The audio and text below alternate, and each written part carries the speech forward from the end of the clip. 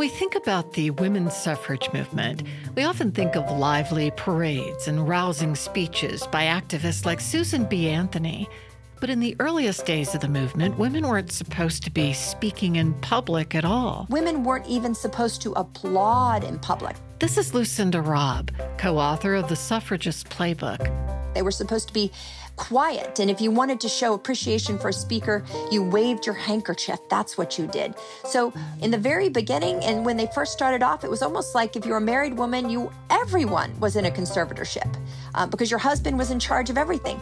By the end of the movement, but before the 19th Amendment was actually passed, other things had already improved.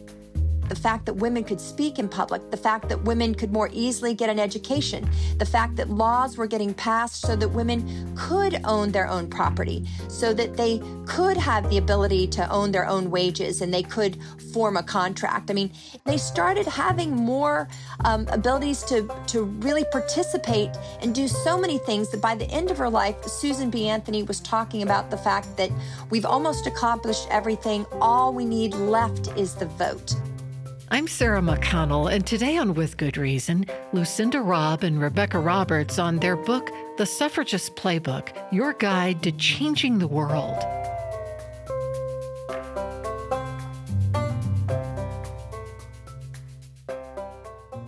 When Lucinda and Rebecca first considered writing a book on the suffragist movement, they were surprised by how few people they talked to knew anything about it. So they set out to bring the suffragist stories to life. I'm not surprised a lot of the women didn't know much about the suffrage movement. I don't remember learning anything about it in school. What about the two of you? Did either of you learn much about the suffrage movement in school? No, I don't remember hearing, really a thing about it. It's sort of packed in there sometimes with early 20th century progressive movement, dawn of World War I, temperance and suffrage together. But the length and breadth of the movement, the idea that, it was a 72-year fight from Seneca Falls to the ratification of the 19th Amendment. And so think about how much of American history, those 72 years cover, 1848 to 1920. It's just a massive amount of time and so much social change. And it was so much a part of all of those mini movements, subplots within that time. And we never learned the scope of that whatsoever. And I think some of it is just garden variety sexism, but I also think that some of it is a lot of American history is taught in this kind of Hall of Fame model where you learn about the great men who did great things. And first of all, the greatness of position and wealth was only available to men. And so women weren't given an option to be part of that Hall of Fame. But also it really ignores the way a long, slow movement works. Yes, there were superstars. There were the Elizabeth Cady Stanton and Susan B. Anthony and, Lucy Stones and Alice Pauls of the movement. But when you're going on for 72 years, a whole lot of people are involved at a lot of different levels. And so it doesn't really fit that, heroic image of one person changing the world. So I think there's a lot of reasons we didn't learn about it. And I do think that's changing. I think when Lucinda and I talk to school groups, they at least have some working knowledge of it. And if this white hot spotlight the centennial has shown on the movement accomplishes anything, I hope it's an ongoing conversation about why the movement mattered and why we need to know about it. Yeah, I was going to say a lot of my perspective in looking at the history books is that it kind of goes war to war to war. It's sort of big conflict to the next thing that happens along those lines. And particularly being from Virginia, we focus a lot on things like the Civil War. And I've joked before that there are probably people in Virginia who could name more horses in the Civil War than women in the suffrage movement. But we actually think the fact that the suffrage movement that it accomplished so much and had so much change without getting anybody killed is the reason why we should be talking about it. We think it is a model to follow because you didn't have great societal upheaval and violence. You managed to do something really important and really big without killing everybody. And we think that's the reason why we should look at it. Rebecca, before you started taking a deep dive and learning about the suffrage movement, didn't the history of it seem dull to you at first? Oh, it not only seemed dull, it seemed so remote. And I think part of it is because Susan B. Anthony and Elizabeth Cady Stanton are held up as the mothers of the movement, and they, they've got those starched collars and those lace caps, and they feel very ancient. And it was also told in this very pedantic way of, women were wronged, women stood up, men recognized it, men granted them the right. And I feel like the story is actually so dramatic and so compelling that you've got to work to find a dull way to relate this story. You really have to be trying to remove all of the drama and intrigue and ups and downs and wins and losses, and then those final couple of years, which were so dramatic. And when I first started looking into the 1913 March, I was so angry over and over again about not only my own lack of curiosity, but every history teacher I had ever had, because I got involved at the 90th anniversary of suffrage. I'm on the board of a historic cemetery here in Washington, and I was hoping to see if there were enough people buried there who had been involved in the movement where I could do a special walking tour just of suffragists and anti-suffragists and people involved in the movement. And I kept, when you do research in a cemetery, you're reading obituaries. And I kept reading about these women who had marched in this 1913 suffrage parade down Pennsylvania Avenue. And I had never heard of a 1913 suffrage march. I thought civil rights marches were invented in the 60s. It never occurred to me that that was a tactic borrowed by a later movement. And I'm a feminist and a reader of women's history and a local DC native. And if I didn't know about it, I figured no one else did either. And so not only is it a great story on its own, it's so instructive to see how many other social movements have borrowed from the suffrage movement because they won. They were good at it. And, it's so relevant, even in contemporary activism, that it's frustrating how little credit is given. Had either of you known before researching this book just how much some of the white leaders had excluded Black women activists from their efforts to get women the vote? And some had even sold them out to prioritize white women getting the vote? That's one of the interesting things when you've had a chance to, first, I was involved in the 75th anniversary celebration, and back then it was very much considered a celebration. And then when the 100th rolled around, I think there was a much different perspective. There'd been a lot of great scholarship that had since coming out, talking about a lot of the Black women suffragists who'd been involved, about their experiences, what they did in the social movements, and exactly what you talk about, how they were left out. Rosalind Terborg Penn did a great book talking about early African-American suffragists. I learned more about Frances Watkins Harper. Nell Painter did an excellent biography of Sojourner Truth. And it's important because you can really see how things change our perspectives over time. Because I think this time around, there's a greater recognition that we haven't got the whole story. There's a lot more to it that we can learn. And just as you said, there were people who were left out deliberately. And it is really hard to read about and to see what they did because you want your heroines to be great all the way through. And learning about their feet of clay, finding out their failings is something that it's sort of discouraging. And you think, on the one hand, you want to say, well, that's what it was like at the time. And then you think they were specifically talking about equality and justice. How could they have been so blind? But I think part of what you have to do is then think, okay, it's easy enough to go back and say what somebody in the past did wrong. I think it's a lot harder for us to look at ourselves and think, what are we missing? What are our own blind spots? And how can we do better today and going forward? And I think that's so important.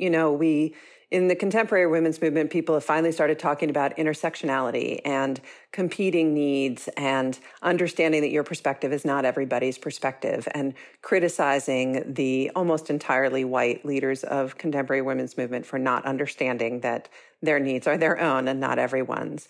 But you see that happen with the early suffragists over the 15th Amendment. Because so many early suffragists were also abolitionists, that's often how people came to the cause. They thought that they would not get abolition without the right to vote. that if it was left to the men, abolition would only be accomplished through bloodshed. Of course, they turned out to be absolutely right. But then when the 15th Amendment after the Civil War enfranchised Black men and no women, there was a huge rift in the movement. There were those who said, we'll take this now. We're abolitionists. We're going to accept the 15th Amendment and fight for women next. And there were those who said, we're really tired of being told to wait our turn. We can't accept the 15th Amendment if it doesn't enfranchise women, even if it enfranchises Black men, which was a goal of ours.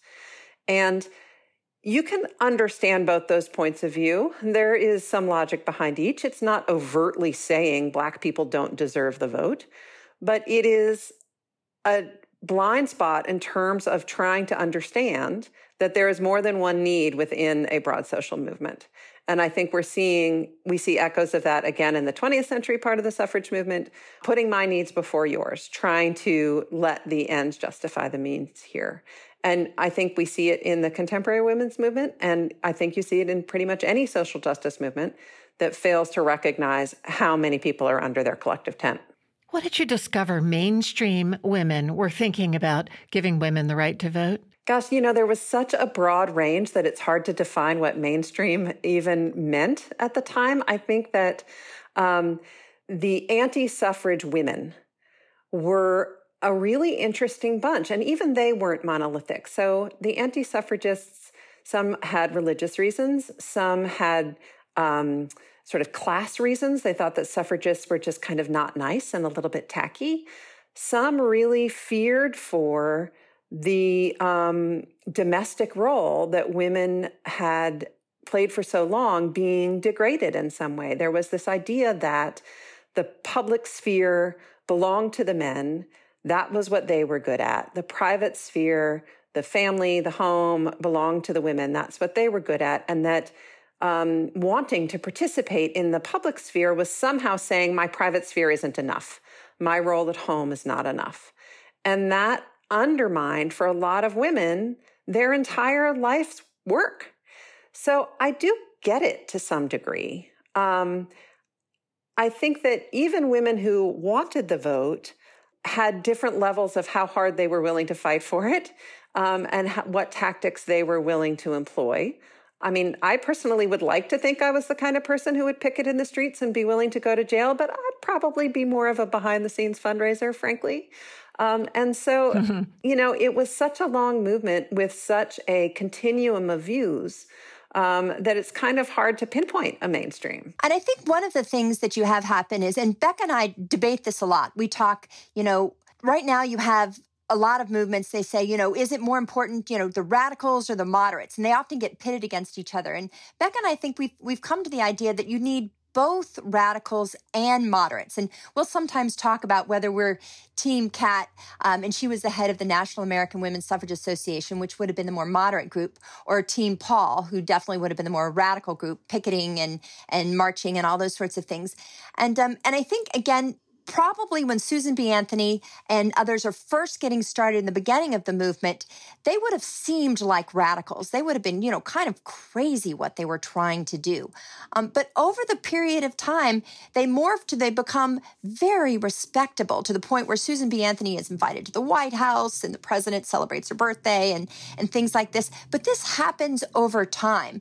And that's one of the things about the suffrage movement. When they first introduced the idea, it seems crazy. And then it gets to the point where it becomes part of the public consciousness, but it's not really anybody's top of line issue that they care the most about. That's sort of like this interesting idea that they're talking about, but it doesn't really become more mainstream until more in the progressive era, when you have people talking about issues of big social reform they want to happen, and instead of making women's suffrage an issue that is sort of a moral issue, you should let women vote because it is morally right, you find people making the argument that women need to be able to vote because they can make important change. So you have leaders like Frances Willard, who is president of the Women's Christian Temperance Union, and she's somebody nobody has heard about today, but in her time, she was huge. She was one of the best known women in the world, probably second only to Queen Victoria, probably one of the most powerful women in the United States in her time for about 20 years.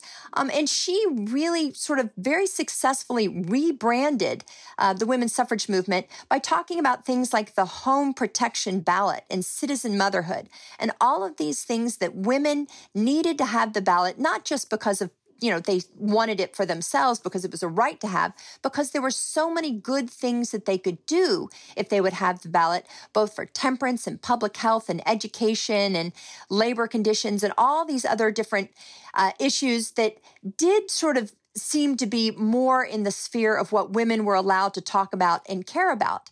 And so it was a really successful way to bring about a lot of conservative women who up to that point may have thought it was kind of a nutty idea or not very successful.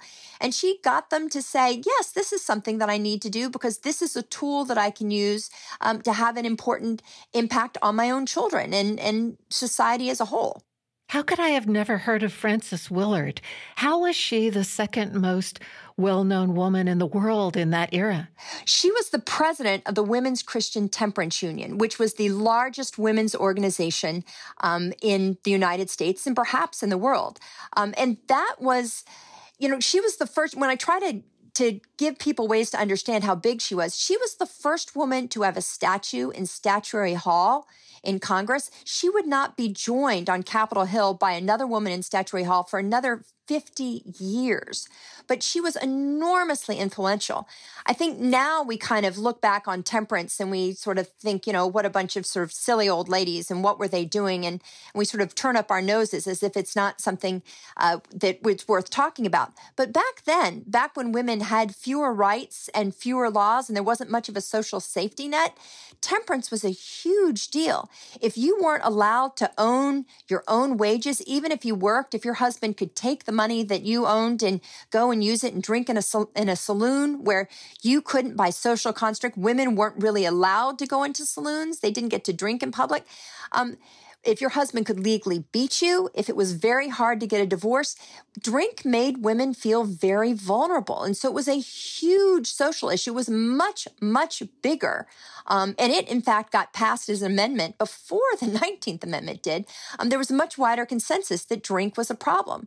And they've gone back and they've looked in alcoholic content and drink back in George Washington's day was stronger than it is now. So alcohol was a drug that women felt made their lives so much more vulnerable. And so a lot of women joined the temperance movement, were very, very active. And, Becca mentioned earlier that, you join one movement and that often gives you the skills to get involved with another. So you had a lot of women who were in temperance to begin with and became suffragists, or women who started off in the abolitionist movement and then did temperance movement and then did the suffrage movement. They sort of did the hat trick of all the big three at the time. But that was a way that you had a role in improving your community. And if you haven't heard of Frances Willard, it's because you have not spent enough time with Lucinda Robb, who is her publicity agent and biggest fan. I read recently that a young lawmaker in Tennessee back in the day changed his pivotal vote on giving women the vote only after his mother sent him a note.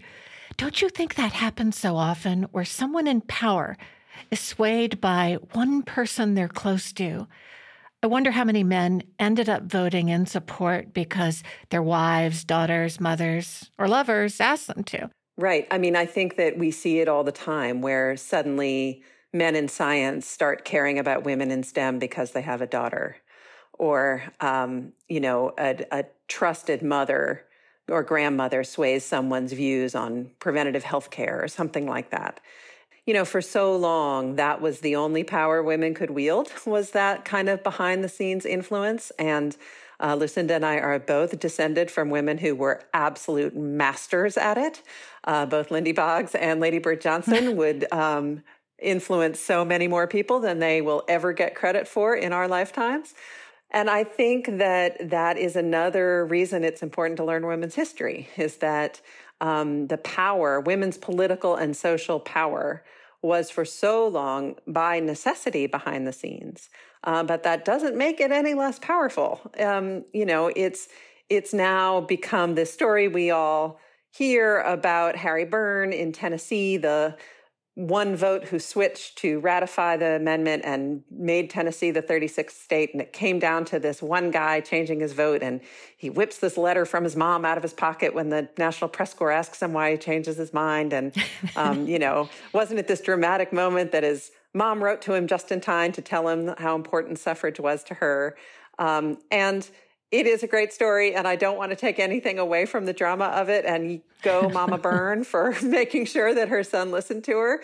But it is, for so long, the story of women's political influence. I mean, think about Abigail Adams, right? And this goes back to the very beginning of the suffrage movement. If you talk about Seneca Falls, one of the reasons why they actually had in the Declaration of Sentiments that they were able to pass the idea that women should have the right to vote was because Frederick Douglass was there in the crowd. Originally, it was supposed to be just women, but they did decide to invite some men. And originally, it looked like the resolution was going to fail until he stood up and spoke in favor of it. And I think that's one of the things we have to keep in mind is that no woman ever got to vote for suffrage. They had to persuade and convince and work as hard as they could to change minds, all men, because it was only men who had that opportunity to change the vote. And they did. And a lot of it was because of those personal relationships. The thing that's really important here is that you are persuading people and changing minds. And the advantage of doing that is it winds up being more permanent. If all you're doing is passing legislation and you're not changing minds, then the next Congress or the next group can come in and it's easy to undo. But if you get people permanently to think about something a different way and they begin to think that that's what really should be the way that it happens, that's when you have the long-term societal change. And, when you change the mind of someone in power, that's called lobbying, right? We have a name for it. It doesn't matter whether you have a personal relationship with them or not. And actually, this is one of my favorite untold parts of the suffrage movement, because especially the National Women's Party, the more radical wing in the 20th century, gets told as sort of these guerrilla tactics, and it was all about the pickets and the hunger strikes and the going to jail, and it certainly was. But they also 100% did their homework, and they had these unbelievably detailed card files on every single member of Congress and everything he'd ever said on suffrage, whether his daughters or wives were suffragists, what his chances for reelection were, and then all kinds of personal details. He's a drinker, make sure you talk to him before 5. He's a golfer, get someone out on the course with him, talk to his wife. She's actually the brains of the operation. And so they, were early and incredibly successful lobbyists. And it's another one of those things where if it's a woman whispering in a man's ear, we say, oh, his mom told him to. And if it's a man whispering in a man's ear, we say it's lobbying. What advice do you have for teachers in how to teach the subject to middle schoolers and high schoolers in a way that really makes it resonate for young men and women? So to me, this is a question about what turns the corner from this history being interesting to it being relevant. And which is not to say learning interesting things on their own isn't worth it. But if you want to answer that, why do we need to know this question that every 13-year-old has ever asked in the history of learning, the answer is because they won. They changed American democracy in a huge, fundamental, and permanent way without resorting to, open warfare. And so if you also want to change the world, and I hope every 13-year-old does, then you could do a lot worse than learn from the suffragists. So all of the tactics that they explored, all the marches and the picketing and the lobbying and the messaging are great lessons for early activists. But then all the bigger picture things about tenacity and confidence and finding your role in a big movement, even if you don't think you can do something, you can probably do something else. Even just the confidence to think that you're a perfectly good spokesperson for this movement, whatever movement you want to get involved with. And that's the other lesson to the fact that these women weren't perfect. learning that these women were not ideal, that they were racist, or they were slow to learn, or they made profound mistakes, makes it so that they are actual real life human beings and they changed the world, which means all of us with all of our flaws and imperfections can do that too. Yes, it's interesting history. Yes, the story is dramatic. Yes, it's totally undertold. But it also shows the next generation that they have the ability to make social and profound social change. And they can borrow some tactics from the suffrage movement. They can learn the lessons, both what to do and what not to do, from women who came before them. And they can get involved in whatever issue is lighting their fire, because we're really counting on them to make the world a better place. So often today, I think activists get frustrated because they think change is taking such a long time. Why isn't it happening right away? I mean, and I don't know that any activist has ever thought that change was happening fast enough. But from when they first started that campaign from women's suffrage to when they finally had the 19th Amendment, so much had changed. And in that first generation of suffragists, and you had 3 generations, and a lot of the original suffragists lived very long lives. Quite a few of them lived to be 86 in particular, and they still didn't get to see it passed. But they were able to recognize at the end of their life how much had changed. And they started having more abilities to really participate and do so many things that by the end of her life, Susan B. Anthony was talking about the fact that we've almost accomplished everything. All we need left is the vote. And one of the last things that she said in her last public speech, just a few days before she died, she talked about failure is impossible. So I think one of the messages I find really inspirational is, basically never give up. It's going to look hard when you're day to day and you think things aren't happening. But if you pull back, there's probably so much change that you are creating in a way that really becomes permanent, that you're just not going to be able to see until a little bit later. But you are making a difference.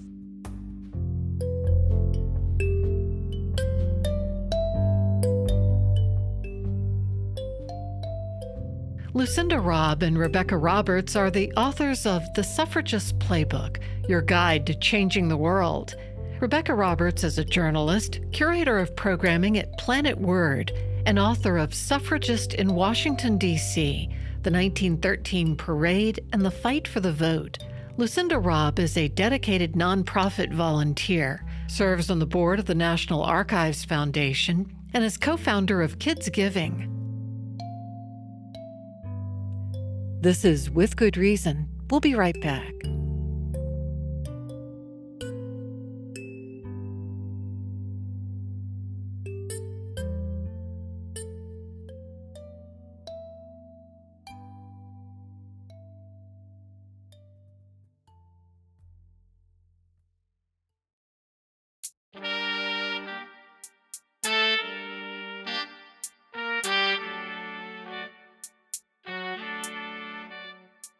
This summer, gymnast Simone Biles chose not to compete in the Olympic team competition, and one opinion piece after another weighed in on her decision, a personal, professional decision, as a public commentary or a stance on mental health. Tamika Ferguson says that because of their status as firsts or onlys, Black women athletes are often looked to as activists on political and social stances.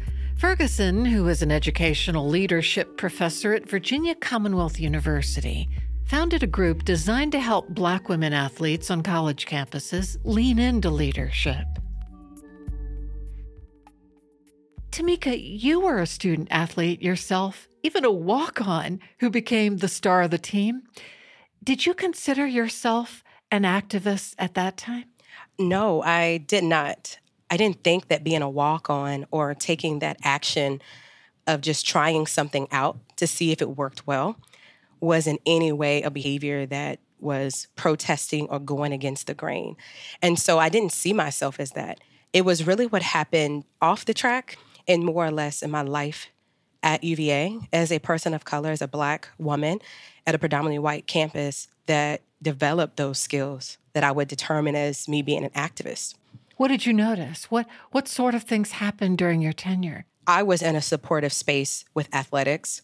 I had peers and even adults who were those mentors who poured into me. And so I felt protected, but the broader campus was not always reflective of those micro support systems that I had.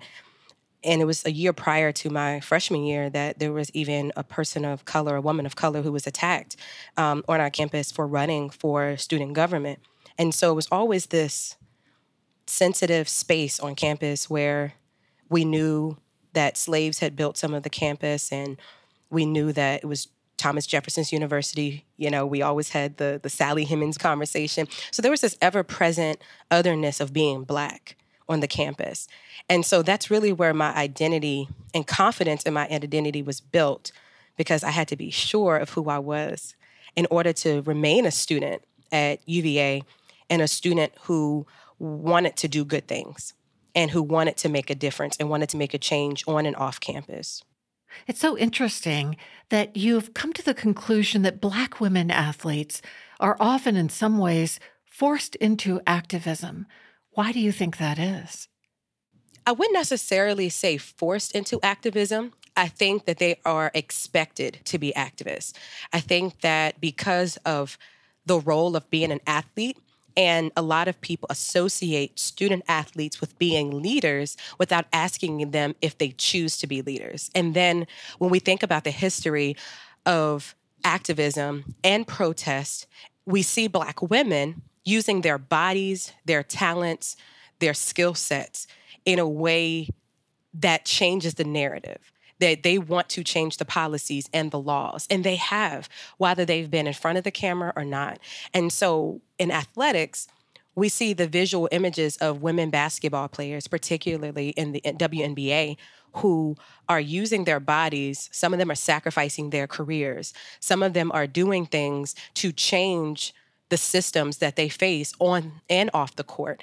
And so in a college setting, it is expected that if some athletes are doing certain things, that all athletes must do certain things. And it's not that they're not leaders, because I strongly believe that student athletes are, but I don't think that it's fair to just force that leader and force that activist label on them, that we help them to develop their voice and their agency and the skills that they need, and to help them understand what they can do and to empower them to do those things with appropriate resources and support. Who do you think is putting them in that position? Why Black women college athletes? Who seems to be creating that expectation for them? Some of it really is the shifts that have happened in our society. If you think about the Black Lives Matter movement, a lot of protests post Eric Gardner, post Trayvon Martin, and even looking at the history of activists who have done things like Althea Gibson, who was the first Black woman champion in tennis.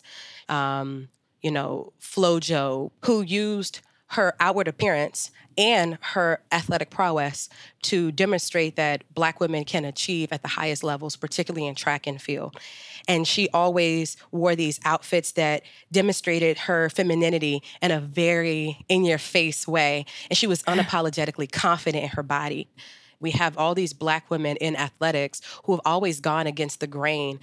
They have been the only, or they have been the first. And that in itself, if you are the first, if you change the image, if you get the award or you win the Olympic match or you win the Olympic race, you now are an activist. And they really were just women who were excellent at their sport, who have achieved at the highest levels of competition, and now a label is being given to them. But who is asking them?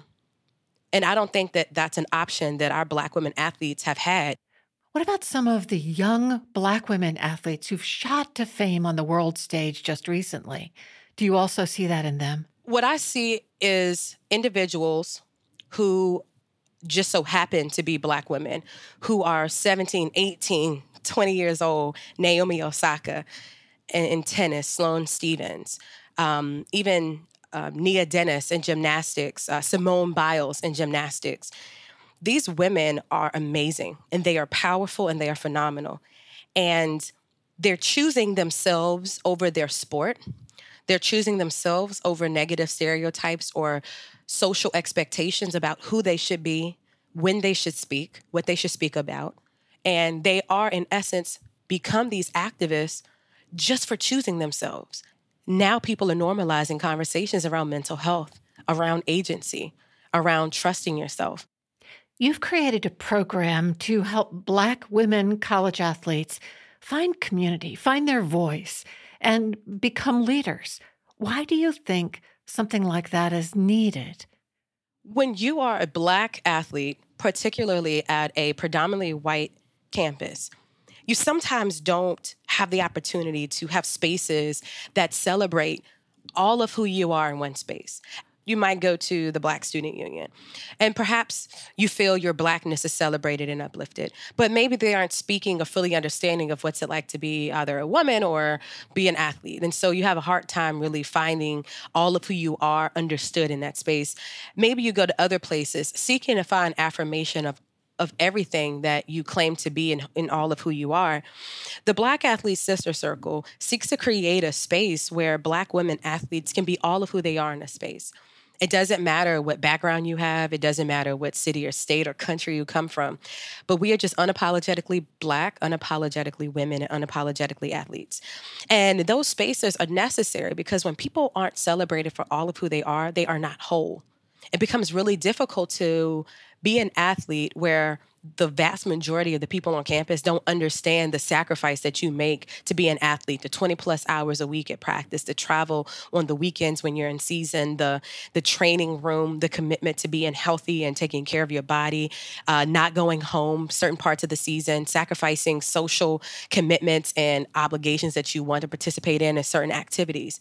And so when you have a space where people can just sit around and be like, yeah, girl, that's where the sister circle comes in. And it's this cultural space where we are able to lay down the expectations and stereotypes, negative or otherwise, that people might have on us. And we just redefine ourselves.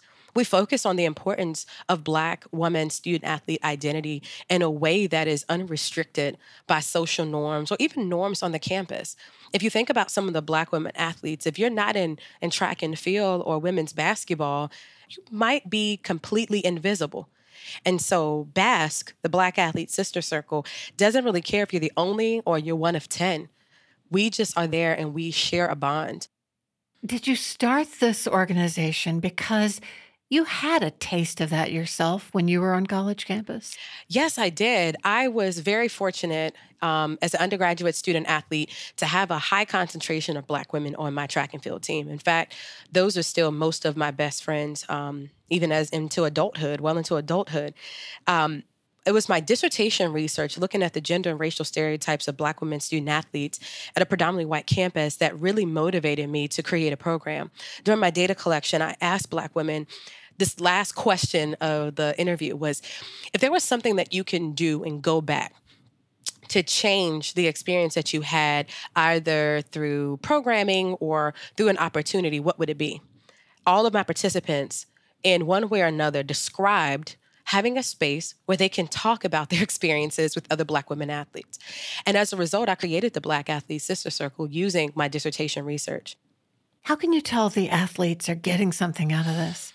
You know, it takes a while sometimes because you have to develop trust. And that is one of the challenges, no matter if it's BASC or if it's another program. But the value comes in change behavior. There was one year that will always stick with me. It was a freshman athlete, and she just experienced so much. What she termed it as imposter syndrome, just not always fitting in. She was trying to find her place, and she went from being really great in high school to being good in college, and she didn't necessarily have a mentor. And that space, every time we met, the older athletes who were on that campus started just pouring into her, from encouraging her to take care of her body to sharing with her how to advocate for herself with the coach, even volunteering. If you want me to set up a meeting, I can talk with coach with you. And what I started seeing was they started mentoring each other and pouring into each other. And that athlete in particular just graduated with her second degree. And she still was a part of BASC, even through the pandemic. And I'm proud of her because her confidence grew. She became a leader. She became a person who is an activist on her campus. And she started speaking up for other people who didn't necessarily have a voice. And to me, that is the ultimate positive consequence that could have happened is that she started modeling what others were pouring into her years later. Tamika Ferguson, thank you for talking with me, and with good reason. Oh, thank you so much for the invitation. Tamika Ferguson is an assistant dean for student affairs and inclusive excellence and a professor of educational leadership at Virginia Commonwealth University. After 4 years of President Trump's tweets, it's not controversial to say that Twitter is an important part of politics. What might be controversial, Heather Evans says when it comes to Twitter politics, women are just better at it than men. Evans is a political science professor at the University of Virginia College at Wise. Heather, you've said that women politicians are just better at Twitter than men. How so? Oh my gosh, so many ways. So let's begin with the fact that women use Twitter more often than men do. They tweet more often than men do. So female politicians, if we look at just the number of tweets, they send more of them.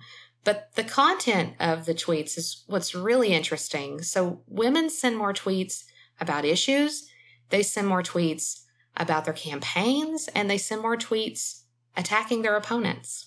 Oh, and are you just talking about women in general or women candidates? Well, actually, some data shows that women in general are better at Twitter in that, number one, if we look at all of Twitter users, there tends to be more male individuals using Twitter than women, but women, when they're using Twitter, they're more likely to be out in front. They're the ones that everyone is seeing on Twitter. They're the ones who are interacting with people on Twitter. They're the ones who are talking about politics on Twitter. So from a political science standpoint, I would say women are just better at it. Do you think women worry about issues that make their way into politics more than men do? I mean, that's what women talk with each other about. That's a great question. Actually, I think so. You've probably heard that old saying that a man wakes up one day and he just decides he's going to run for president, or he decides he's just going to run for Congress. Women have to kind of be talked into it, right? Every woman who's ever entered politics thinks about that and has to be asked multiple times. I think that women, when they approach Twitter as a platform or any type of social media, really any media generally, they're thinking about how they're going to be portrayed more than men do, because there is a double standard when it comes to how women are perceived in politics versus men. So if we go back to the 80s, we find that women, when they're running for an office, and this is in traditional campaign advertising, that they are a little less likely, well, I say a little less likely, it's actually a lot less likely to attack their opponents. They're told that they shouldn't be doing this because it's unladylike, it's out of character, and that they're going to be judged for the way that they interact with other candidates. So we find in data that women just weren't attacking their opponents. They weren't campaigning the same. But then in the 90s, that kind of stopped. Women, they started campaigning similarly to men. If we look at campaign advertising, if a man went negative, a woman went negative. On social media, it's a little different, though. Me and some of my co-authors have found that the gloves kind of come off on there.